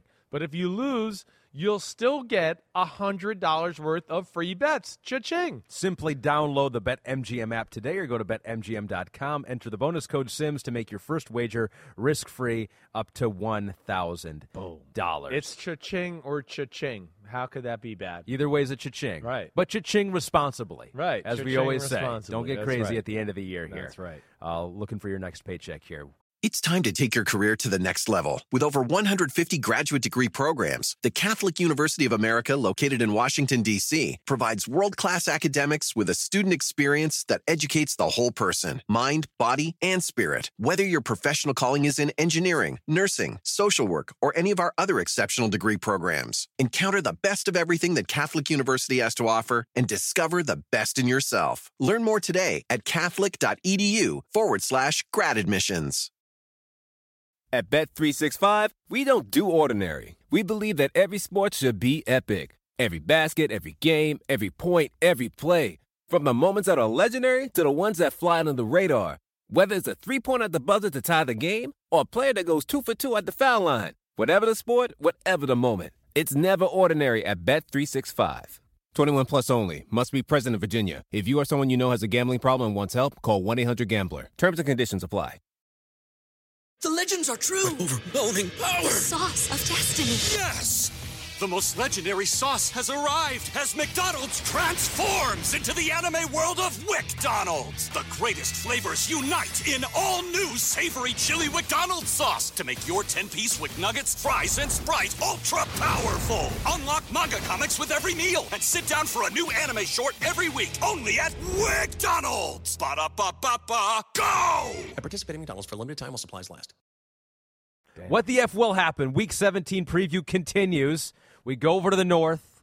The 12-win Minnesota Vikings that Chris has not said one nice thing about all season long. Every week in the comments, Chris is like, well, can he at least say one nice thing about it? No, not going to happen. We're going to keep it going all year long. They're 12-3. They're at the Packers. So here's the scenarios. Minnesota can still clinch the number 1 seed if they win out and the Eagles have to lose out, which, hurts. I don't know. The latest on him. If he doesn't play, maybe. Possible. The Packers, they are eliminated with a loss, plus a Detroit win or a loss, plus a Washington win or a loss, plus a Seattle and New Orleans loss. Okay. That's a lot going on for the Packers. The headline for the Packers is that they're still in it here. Because I think 5 weeks ago we were like, well, they're done. It's amazing. Aaron's retaring. It's over. He might not even play the last few weeks. Why would you? Put in Jordan Love. It's over. Well, I guess it's not over. They still have a chance there at 7-8. So, all right, let's think. What did you look at? You looked at the... I didn't look at Minnesota. You looked at the Packers. I didn't watch the film of that. I watched the Giants-Vikings game very closely on Saturday, and gosh, I've watched Minnesota on film so much. I have a great feel for them. But of course, the Packers, I saw both of that against the Dolphins. All right, so let's start with the Packers offense because I think that's most interesting for us. Last time they played was back in Week 1, a long time ago. 23-7, Vikings got the win. Rodgers threw for under 200 yards, had an interception, no touchdown, was sacked 4 times. So that Packers offense, we'll start with on the transfer. Is it me? Am I missing something? Or would Rodgers help this situation by adding a pump fake? I feel like I don't see him ever do it. As a quarterback, how much risk is there in a pump fake? All right, so the offense has improved. We'll get into that, but let's start with on the transfers idea of a pump fake for Aaron Rodgers. Well, he for so long was such a pump faker. I think that's what he's probably getting to on the transfer. I mean, that's what we loved about him for years was, hey, nobody's open, but he's sitting there in the pocket, and he'd manipulate people by a little shoulder or just a little flinch of the hand and the arm, right? He's got giant hands, like Pete's saying in my ear. Yeah, so he could do that. And then, oh, man, he's looking over here. He's kind of pumping over there. And then he'd shift over to the other side of the field and throw a laser. And you'd go, oh, my gosh, the guy's wide open. Yeah, well, he looked over here for 3 seconds and pump faked 6 times to that side. So the whole defense moved over there. He doesn't hold the ball long enough to do any of that anymore. That's the big problem, It's just, as I said midway part of the year, and you saw that again this week, he doesn't really throw the ball down the field unless it's bump man-to-man, and he just goes, wait, I can throw a fade outside the numbers and put it in a spot where my guy gets it or nobody gets it. And that's, to me, where he's lost a little bit of that tactical aggressiveness within the normal rhythm of the offense. But having said that, right, I think that formula is going to hold true against Minnesota. Like, I actually think it's going to put Minnesota in some bind here. Christian Watson's health would be crucial to this game. They have nobody in Minnesota secondary that can run man-to-man. Minnesota plays normal, bland zone coverages. The RPO game and all those are going to be wide open. Like, they're going to force Minnesota into, I think, some defenses that they don't want to play. Minnesota does not stop the run all that well. Green Bay's pretty good at running the ball. Traditional run, too. They don't rely on the quarterback to run. I bet you if you just took running back running things, Green Bay's would be even ranked higher in the running department. So I could see that posing some problems for them a little. And again, with the conservative zones and Minnesota plays, I could see Green Bay eating up clock, doing all of that, taking their time there. So this is, again, not a great Green Bay offense, but it's the worst defense in football, which is crazy to say about a 12-3 football team. But it's literally the worst. And it's no longer can we say, oh, well, at least they don't let you score touchdowns. No, everybody scores touchdowns too now. They've all been figured out. And that's where I go, they might have to come out of their comfort zone because of this dink and dunk RPO shit that Aaron Rodgers started. You're smirking over there. What are you Since you brought up the Minnesota Vikings defense and calling it the worst ever. So if you're a Vikings fan out there hoping that Chris would say something positive, no, it's actually gotten worse. It's going in the other direction. 2 stats and a lie on this Vikings defense. Let's do it. So let's see. We give you a chance to come back here. I like this. The first time we've done 2. I know. Thank God, because you messed up for the first time All right, so this is a Vikings defense. One of these is not true. 2 are true. They're top 10 in rushing yards given up. Oh, so a silver lining for this Vikings team. That's a lie. There's no way. There's no way. Let me at least read the other 2. They're bottom 3 in allowing scores per drive, and they're bottom 3 in giving up passing first downs. So are you sticking by? Is that your final answer? I just, if they're top 10 in rushing yards given up, then I've been smoking way too much shit lately. Okay. So they are 19th in total rushing yards given up. So there is no silver lining for this Minnesota Vikings. It is true. They are bottom 3, just ahead of the Falcons and Lions in drives ending in scores, 42% of the time. And they are bottom 3. They're actually the worst in giving up passing first downs. They have given up 205 passing first downs. They are so bad at pass defense, like I told you a few weeks ago. The New England Patriots, whose pass offense stinks, by the way, as we've already discussed. Mm-hmm. The Minnesota played pass defense the whole game, and Minnesota and New England still said, we're not even good at throwing it, but we're still going to throw it on you guys. That kind of says it all. They beg people to run the ball, and teams still throw the ball on them. So that's scary, let alone this is a team that, I think has got a lot of little ways to attack their cover 4 bland zone and do all of that. Let alone, I think, going to run the ball a little, too, to where, now they're going to have to get out of that. And they might have to be on an island versus Dobbs or Christian Watson. And, again, that plays into Rodgers. Rodgers, what we saw last week, he missed a few shots down the field. Should have hit Christian Watson on the 4th down, right? Had another one, a go route that he missed, too. But we saw him also hit 2 or 3 of them as well. That's where he feels comfortable, and that's where they can be scary. So we'll see. I don't know necessarily if their defense can stop Minnesota, but that's their the offense question, is going to get right? some issues. Could be a high-scoring game because thank God the Vikings have a very good offense. And Cheese Curd 19 says Joe Barry usually doesn't have the answers, but pretending he did. How can the Packers slow down Justin Jefferson? I'd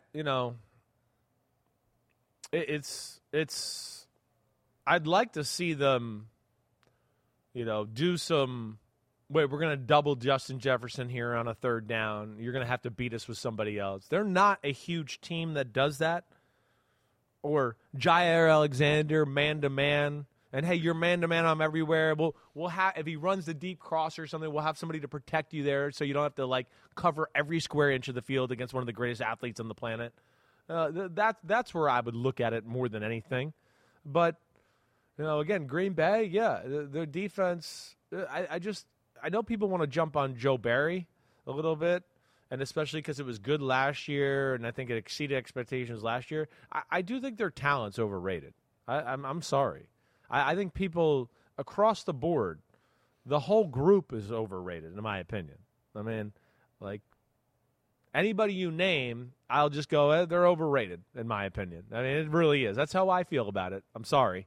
Clark, I know. Kenny Clark is the only guy. And to me, he's not as good as people talk about him. I know. And Pete's in my ear going, PFF loves him. And that's Devondre Campbell was, I think, PFF's number 2 linebacker. That's where last PFF year. has way too much power because we got too many people who are just looking at a PFF grade and going, well, they must be right. And I've already come up with 10 instances this year where PFF was fucking wrong, and it's skeptical. So they have too much power in this say. In this say with all this. Or vote for all pro players who get big contracts and change their life, and other guys get cheated because of a PFF grade. I don't like that, obviously. But it's going to be a tough task for Green Bay. It is. I would imagine they're favored, though. I don't know why I think that. Are they favored, Pete, in this they're game? at home. At Minnesota's. home, they are favored. Are they? What are they favored by? 3 point. I mean, the Vikings, the first ever 12-win team in the history of the NFL, who's been favored in maybe 5 of their games, 6 of their games. I get it, and it's in Green Bay. It's a must-win for Green Bay. Minnesota, yeah, I know there's the outside chance that they could still get the number 1 seed, but I think that's highly unlikely, and I think they know that. So I understand that. But, yeah, with Green Bay, to me, what's scary about this is Green Bay's run defense sucks. And, Minnesota's not even a good running team, but if they get the running game going on you, forget about it. You'll have no chance of stopping Justin Jefferson and T.J. Hawkinson because they will have a good play-action pass attack off of that. So that's where I could see this maybe being a little bit more of an offensive showing than you would think in a cold weather, late December Green Bay game. I hope it's cold, but it's still not sloppy I out can there. see it being 28-24, 30-27. I don't think that would be shocking in this football game. We got to make the Vikings fans feel better, and we will do that this week with our Big Butt Awards. Woo! It is that time. Big butts and we cannot lie. The Big Butt of the Week. Oh. Time to give some love to these big guys. Some tushes. There's a couple sacks, forced fumble. He's a butt-ting superstar. Woo! And give it to him, Ahmed. One butt cheek. And this is why you're the big butt expert of the world right now. I like when you go so happy, you're like, some tushes. Some tushes, baby. That's right. Let's give an award to a tush on the Minnesota Vikings. Whoa. We've beaten them down enough. Look at you kissing their butt just because you knew I would. And you wore a purple sweatshirt today. Kissing their big butt. My Edge Big Butt of the Week goes to Danielle Hunter. He was tied with Max Crosby this week, 9 pressures, most by an edge player this week. Had 2 sacks, had another quarterback hit. Kind of had a slow start to the year, and he kept talking to the local media there. They're like, don't have many sacks. Usually you're a big sack guy. He goes, trust me, bro, sacks will come. That was his big quote. He's popped a lot lately. They have right? come here at the end of the year. So if you're a Vikings fan, yes, your defense might be the worst, but who knows? Maybe it will just get a little bit better if Danielle Hunter starts playing like Danielle Hunter should play. Well, yeah, I think with him, the health of Zadarius Smith, if they are 100% good to go playoff time, they'll be a pain in the butt for sure. Again, like I said, I was watching that game closely. Daniel Jones, I knew he was under pressure. I guess I didn't realize it was Danielle Hunter so much. I guess that's what I didn't give it credit for. But it's not shocking to hear. The Giants, again, their offensive line better. It's still nothing special. And they're still playing a game of protecting their offensive line in the pass game. They don't hold the ball a whole lot. They have to move the quarterback and do boots and play actions to help them out. But, man, good showing by him right there. That's pretty unbelievable, 9 pressures. For the second week in a row, I almost gave it to Nick Bosa. Yeah. I feel like I've said that about Nick Right. Bosa basically all season long, which I'll take that into consideration when we have Big Butt of the Year award. You should. Over on the defensive tackle side, we are giving it to Chris Jones. For the second time this year, he joins Dexter Lawrence. Sexy Dexy. The only 2-time winners of this award. He led all defensive tackles. He had 9 pressures as well. Also had a sack, 3 quarterback hits. And so Chris Jones, you watched that tape. Was it like this guy's going to win the big butt? It's like every play. I mean, it's just he was everywhere. That was one where, I did watch the tape, and I would have it felt like it was more than 9 pressures. Yeah. And it felt like it was him all the time. Let alone batted passes. And he's a force. Or the amount of times he broke through the line of scrimmage on a run play, and then Kenneth Walker has to redirect and go somewhere else. And he gets 3-yard gain, and somebody else gets a tackle, but you're like, oh, man, Chris Jones did it all right there. He's the guy. I didn't get to hit on this when we talked about the Seattle a little bit. Yeah. Kansas City's defense last 2-3 weeks, ever since the Cincinnati game, there's been a hair more of like, okay, we're going to trust the rookies to do a few more things schematically, and I feel like it's changed them. They're not, how earlier I was a little just like, it's either all-out blitz, man-to-man, or it's fake the all-out blitz and they end up in Tampa 2, right? I'm seeing, like, more in the repertoire here the last few weeks. I think it's going to come in handy. I think he trusts his rookies and the younger guys. And, damn, I don't know, just watching that game, I feel like their rookies have gotten comfortable to the point of the year where they can let it fly now. Yeah. Karlaftis is popping. Williams is popping. McDuffie is popping. Exactly right. The 2 linebackers they have, they're flying all over the field. One of the things I wrote in my notes about that game, and I know I didn't send you those notes because I just finished up this morning, was just that, like, that Kansas City defense with Chris Jones up front and everybody, they got a little of everything as far as their versatility up front. But I'd be hard-pressed to find a back 7 that's much faster than the Chiefs. It's 1-4-3 and low 4-4 guy. Their 2 linebackers are both 4-4, right? I mean, one of them was like literally 4-4 flat, Willie Gay. They're 2 corners. L'Jarius Sneed and Williams, who are the outside corners when they're a nickel, they're both 4-3 guys. McDuffie's low 4-4. Juan Thornhill, their safety, was 4-3. Justin Reed is 4-4. So just to tell you there, that's where they can, maybe become a better unit than we thought they could in the playoffs now that they're kind of expanding the playbook a little bit. And when you produce multiple Big Butt of the Week award winners, I mean, you're doing something right. That's right. We have the elephant graphic. There it is. Chris Jones, congratulations once again. We salute you. Daniil Hunter for the first time. Way to come on strong at the end of the year. So you were talking about all that, and I know on Monday I said Kyle Shanahan's my coach of the year. Yeah. I think Kevin O'Connell's getting a lot of love out there, the way they've won these close games, turned the culture around, it seems like there. I think he'd be a great pick for coach of the year as well. Andy Reid doesn't get the love that he probably deserves because Patrick Mahomes is there. But think of what has changed with them. Tyreek Hill, gone. Reshaped the offense with some new pieces. Haven't missed a beat. In fact, have gotten better. And then you have a defense filled with rookies. Exactly. That now is getting better at the end of the year. Yeah. I think he won't win it, but he should be getting more consideration. He's one of those guys that's like LeBron or Michael Jordan or Bill Belichick. It's assumed. It's just like a little take him for granted, right? Yeah, exactly right. He's definitely reached that category or stratosphere, which, in itself is almost its own award. Like, you've been so good for so long, we expect it, and you're not in this conversation anymore. Like, this is for newbies over here. Exactly. Guys that haven't been good and have exceeded our expectation, or somebody we never heard of and we didn't think he could do this job. Yeah, that's who it's for. You can win it. You just have to go undefeated. I mean, pretty much. It seems like that. You got to do something like monumental in the lures of the NFL. Yeah, without Patrick Mahomes. Right. Mike Tomlin has never won the Coach of the Year, and I think that's a travesty. I love Mike Tomlin. He's my guy. He's never had a losing season, and might not this year, crazily enough. As our previews continue, it is Steelers at Ravens. I think in my mind it's the game of the week in the NFL, and you'll get to watch it on Sunday Night Football on NBC. That's just not because they pay my mortgage and all that stuff. You just like that AFC North matchup. Exactly. Yeah. I was shocked. I thought it was going to be Patriots Dolphins for sure. So there are things on the line for both of these teams. The Steelers can be eliminated from the playoffs with a loss or a Miami win. Baltimore, they can still win the division.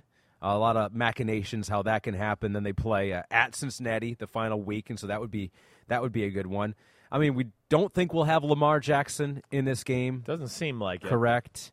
Kenny Pickett, he went out with a concussion when they played before, but he's there. He's back.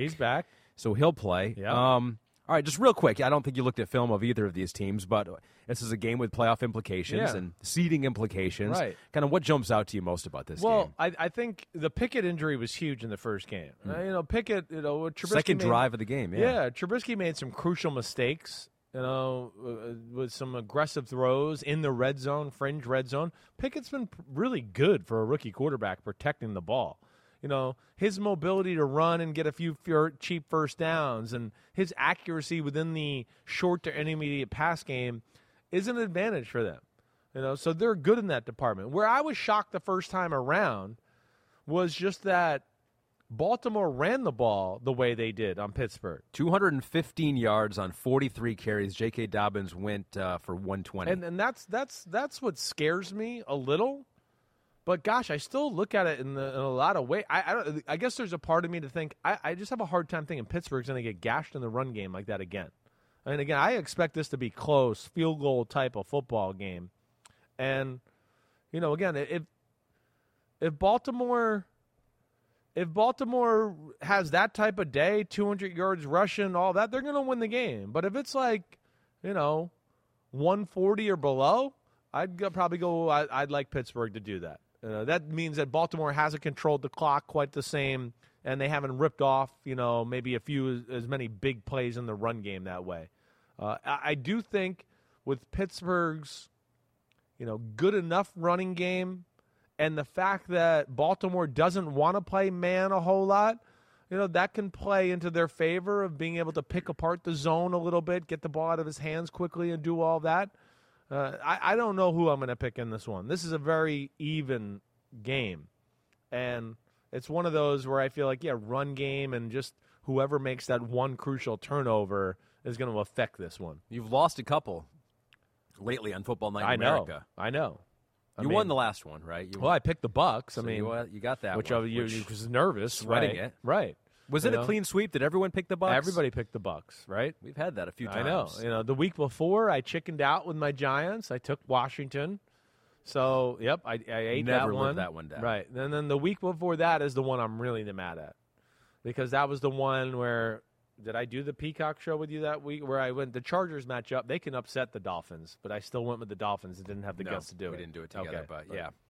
What do 8 bags of concrete mix, a cooler full of 30-pound sea bass, and a 10-inch compound miter saw have in common? They're all things that are easier to load in and out of the bed of the new F-150. Thanks to its new available Pro Access tailgate that's also a swing gate. The new 2024 Ford F-150. Tough this smart can only be called F-150. Available starting early 2024. Pro Access tailgate available starting spring 2024. Cargo and load capacity limited by weight and weight distribution. The legends are true. Overwhelming power! The sauce of destiny. Yes! The most legendary sauce has arrived as McDonald's transforms into the anime world of WickDonald's. The greatest flavors unite in all new savory chili McDonald's sauce to make your 10-piece Wick Nuggets, fries, and Sprite ultra-powerful. Unlock manga comics with every meal and sit down for a new anime short every week only at WickDonald's. Ba-da-ba-ba-ba, go! At participating McDonald's for a limited time while supplies last. Yeah. All right, you can get back on track depending on who you win or pick to win the game, and if they do that. One more game to talk about. To preview. We can dive into this one deep. Bills at Bengals. 12-win Bills team, 11-win Bengals team could both win their division. Bills have clinched the East, and so they are going to be the division champion. They're going to host the playoffs. They could host all the way through. They could be the 1 seed here, although that's still to be determined. Bengals trying to clinch the top seed. The Bengals can clinch the division with a win and a Baltimore loss, can still clinch the number 1 seed, so they can still do that if they win out and Kansas City loses 1 game. Right. Buffalo clinches the 1 seed with a win and a Kansas City loss. And so you looked at the Bills, and we talked a little bit about the Bengals and how good Joe Burrow is. We'll get back to that. But let's kind of start real quick with the Bills, because I think there's a idea out there is that not everything is clicking, and it seems hard, and it seems all on the right shoulder of Josh Allen, which you have said in the past. Yeah. And Dolphins game was kind of like that. Of course, it was against the Chicago Bears, the last game they played, and it was closer probably for most of the game, or more of the game than we thought it would be. Yep. So anything new that we're learning about this Bills offense, because they were able to run the ball, but you wonder if that was just because it was the Chicago Bears. So what did you see when you looked at the film a little closer on the Bills offense? Yeah, I mean, it was a game where you never really sensed Chicago was stopping Buffalo. It was a little bit like we talked about with some of the other games. Buffalo doing some dumb shit. I mean, throwing a curl route to Gabe Davis, first down, and he fumbles the ball as he's getting tackled. Josh Allen, both of his interceptions. One, they're in the red zone fringe, and makes a bad decision, throws it into double coverage in the end zone. The other one, he's throwing a check down to the back, and it was off target. It looked like the wind blew it like 5 feet to the right, and which we saw. Did you see the punt in the game? No. They had a punt in the game that, hit the 20-yard line, rolled to about the 15, and was going to stop, and the wind blew it to, the 2-yard line. I didn't see that. It was stopped, and the wind blew it to the 2, so it was really windy. But either way, there were some mistakes there that I'm just trying to say that they made. Chicago's defense is not good. There's no, and I repeat, there is no fucking way the Bills are going to run the ball on the Cincinnati Bengals. There's no way. Is DJ Reader dead? No, he's not, so he's playing. There's no way, all right? There's no way. So I just, again, that's a nice story. They did some things the right way in that football game. They're not going to have those same opportunities. This is an interesting one. I mean, we know it's a good game, and it's close. It's going to be close, and it's two awesome quarterbacks. It's one where I look at Ahmed and go, the defenses, I think, have the advantage on both sides. I know. It threw you for a loop there, right? Yeah. Well, one, I don't think that Cincinnati – I don't think Buffalo's going to be able to run on Cincinnati. Two, I think that Cincinnati will, one, be able to play man-to-man on Buffalo. Two, we already know they have a lot of good zone coverages. They're good in both ways there, right? So I could see them really posing some problems. I guess the only thing I'm scared about a little is just that Hubbard, Hendrickson, banged up, not sure. Can they contain Allen and stop him from scrambling and buying too much extra time, right?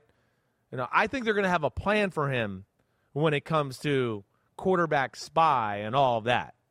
They're not going to let him run. But buying time is also part of the element here, that you can't let him just run around back there and make your guys cover for 20 seconds. Nobody can cover that long. So that's the one area I look at to, can they contain him that way? And within that, okay, if it does become crazy, I think Cincinnati would probably elect to blitz a little bit to contain him, and then that's where you could be taking chances. But that would be the only way. I think the Bengals defense is going to pose some real problems for them. I really do. And I don't, again, as you've heard me say all year, there's only one guy that can really separate in Buffalo from man-to-man coverage, and that's Stephon Diggs. Everybody else, they're going to go, well, we feel good about that matchup. We're good with that. And it's not a team that does a lot of cross-use and crosses you and picks you that way, to where I think they'll feel comfortable about playing man-to-man in some certain situations. It's just you can't play man-to-man in his face, blitz, with no safety help. You do that too many times, he's going to burn you. But, yeah, I think the Bengals can really, really give their offense some issues. I mean, you've been complimenting the Bengals for a while now, saying they're one of the better defenses in the NFL. And you name-checked a few guys in your notes, the linebackers, Logan Wilson, Jermaine Pratt. Yeah. You think are special and not getting enough pub? Definitely. I mean, they're everywhere, every week. Jesse Bates. He's phenomenal. Von Bell's phenomenal. The two corners are really good. The rookie Taylor Britt, he can fly. I mean, he's not perfect. He's a rookie, but he's got big talent. So, yeah, there's nothing to look at them and scheme talent-wise. There's not a weakness on the Bengals defense. And then they're playing a team that, Yeah, it's not a good running football team. I'm not ready to go there yet just because they ran successfully against the Chicago Bears, who, like Ahmed, were it's funny. Like, they just didn't believe Buffalo would run it. They have running plays where they're literally he's handing it off, and the linebackers are running down the field in coverage because they've been told to slow play the run, right? So even on running plays, they're taking 2 steps back in the passing game. Cincinnati's not going to have to worry about that. They're not going to do it that way. Let alone they might be able to do it that way because they're going to just go, hey, DJ Reader, Hill, rest of you big fuckers, you got it. Now we can worry about all the Josh Allen throws down the field. I just have a hard time thinking Buffalo's going to consider. I can think this game could be sneaky low scoring. Is that crazy to say? I feel like it's crazy to say. You're leaning towards the under. Maybe that'll be one of your best bets. Maybe it is. I don't even know what the over-under is, but I could see the Bills also giving the Bengals offense issues as well. I would guess 48. 49.5. 49.5, right. I'm not even a gambler, really. And I'm just kind of like nailing those almost, basically. Well, and who's favored? The Bengals favored by 2? Bills by 1.5. Bills by 1.5. So they're expecting like a 25-24 game, 26-24, whatever, You're taking the under? 27-23, whatever you want to say there. I feel like I would take the under. It's always scary with guys like this because it's like you shut them out the whole game, and then, they both scored 14 points in the last 3 minutes of the game and made some unbelievable throws. But, yeah, I would feel the under in this one. So I think one more thing to touch on in this game is the Bills' defense. Yeah. Because if you think it's going to be low scoring, they're going to contain Joe Burrow, figure out a way to do it. They definitely contain Justin Fields now. Obviously, a completely different quarterback and a way of playing, but no one had really done this in the past. 8 straight games Justin Fields had with 60 or more rushing yards, had just 11 in this one, 7 carries. What did they do so well to contain him? They, it's something I talked about. I knew they would have a plan for Justin Fields. They're just too well coached in Buffalo to not. And, it's one of those things where, again, like I picked Buffalo to win by like 13 or 14 points and cover the spread, but Justin Fields scared me from making a best bet because you're just like, hey, we've seen a few teams think they got a plan. And he's running up the sidelines for 60-yard touchdowns. Fast linebackers. Pass rush doing the right things. Pass rush not going past the quarterback. What's the point of rushing upfield and getting behind Justin Fields and leaving gaps between the defensive tackle and the defensive end where he can just run full speed? And now even if you do got a quarterback spy, it's like, yeah, good luck. You're one-on-one against one of the best athletes in football. They kind of just mushed the pocket. The defensive ends never really got on the edge to get pushed by. They kind of just went, hey, we're going to stay right here so we can see you, and if you do break, we can break with you on the outside, and you can't turn the corner. You'll just have to keep kind of floating backwards and throw the ball out of bounds. That, some spying of him in certain situations, and then they have 2 athletic linebackers who, if he did make a straight line, beeline for something, they could run with him and at least give him some issues there. But I think those were the big things. I don't know. Did you see anything else in my notes that I left out?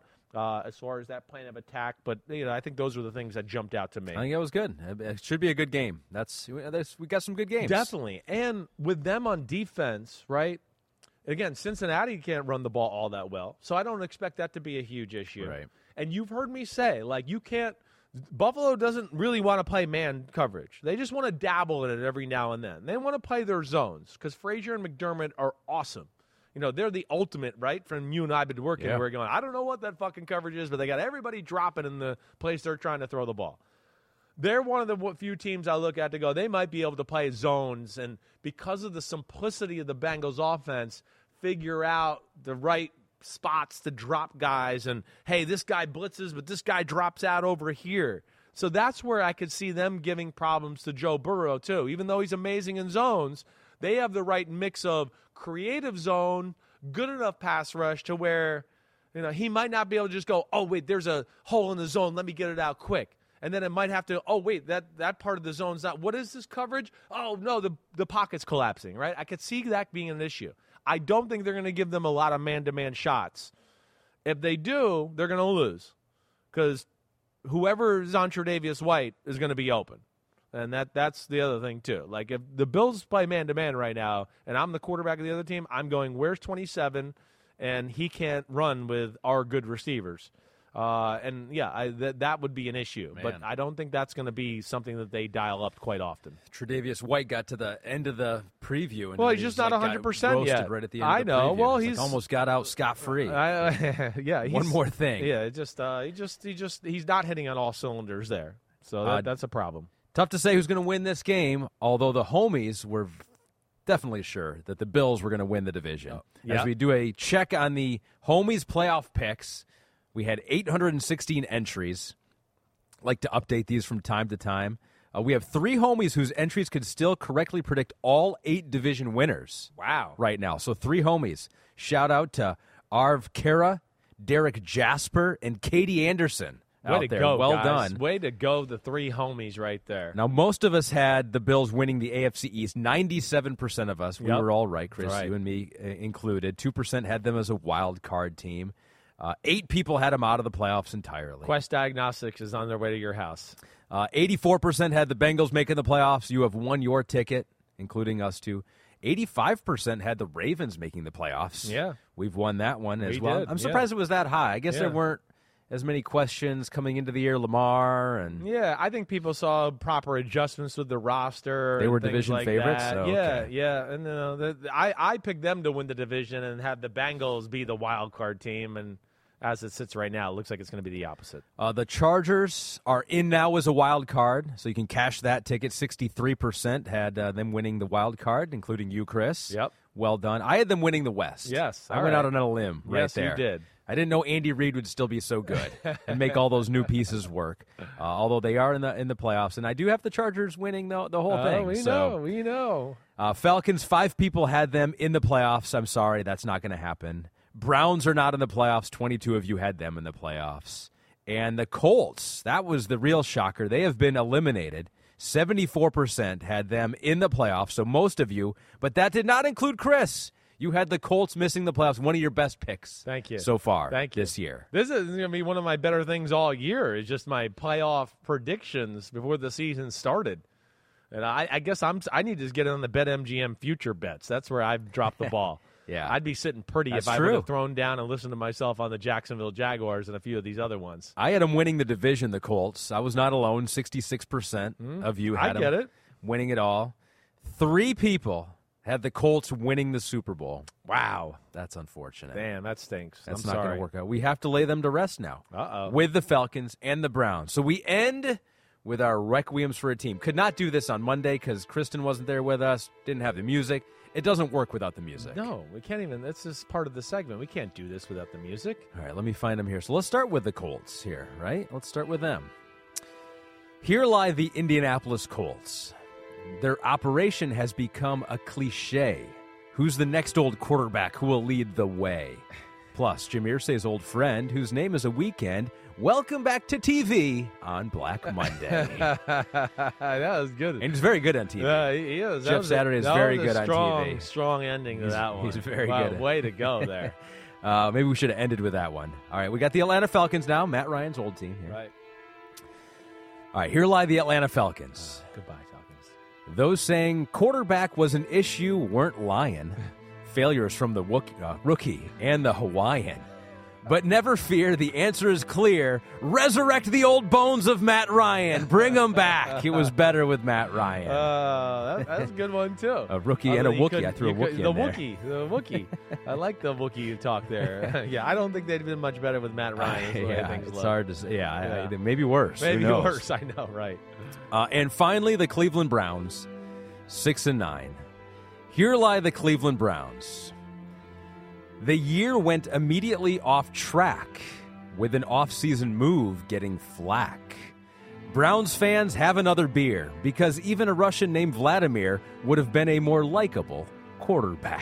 Whoa! Well, I'm just saying, it's been a tough year for the Cleveland. That's controversial and it's shocking. Man, look at this shock jock over here making comments like that.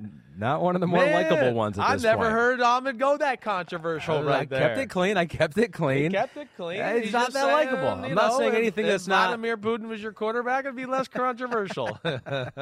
Well, maybe. It's been a dicey year. Let's just say it's been a dicey year for the Cleveland Browns. Very, very dicey. Maybe it'll get better next year for all these teams. Of those teams, Colts, Falcons, Browns, who would you have the most faith in next year? Gosh. They all have Browns. potential, but yeah, I guess the Browns. Because they have a plan in place, right? They got do. the quarterback a great there. O-line. They got a great running back. They have one receiver that we know is pretty damn good. The quarterback's going to be better. The defenses, they gotta adjust and get some bigger people on defense. You've heard me say that a few times this year. They got to get bigger at linebacker.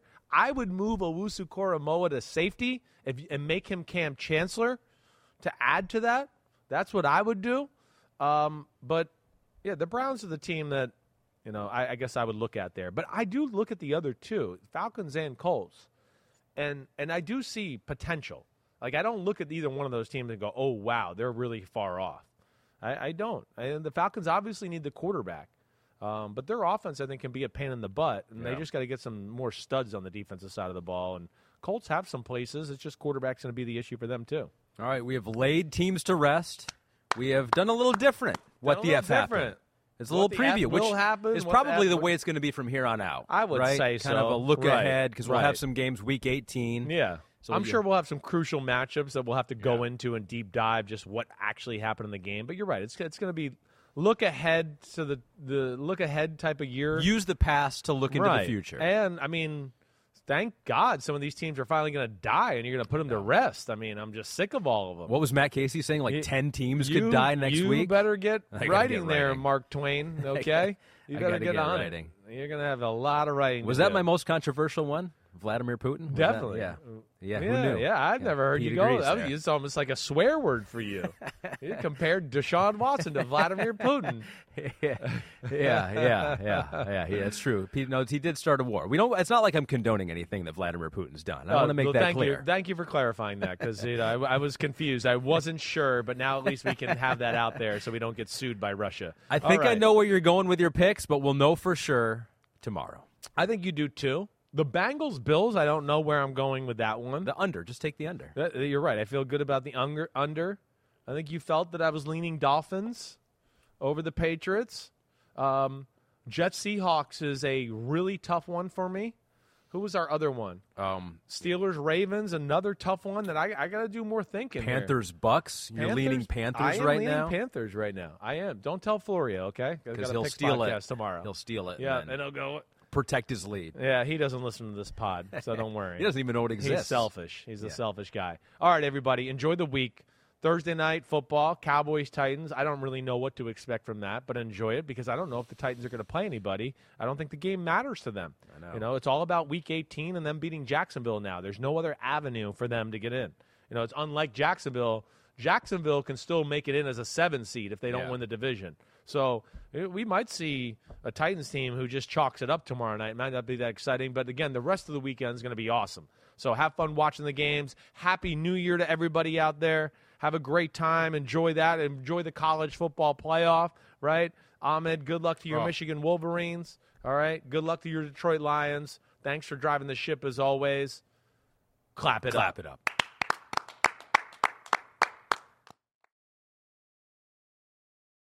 At Bet365, we don't do ordinary. We believe that every sport should be epic. Every goal, every game, every point, every play. From the moments that are legendary to the ones that fly under the radar. Whether it's a game-winning goal in the final seconds of overtime or a shot on the goal in the first period. Whatever the sport, whatever the moment. It's never ordinary at Bet365. 21 plus only. Must be present in Virginia. If you or someone you know has a gambling problem and wants help, call 1-800-GAMBLER. Terms and conditions apply.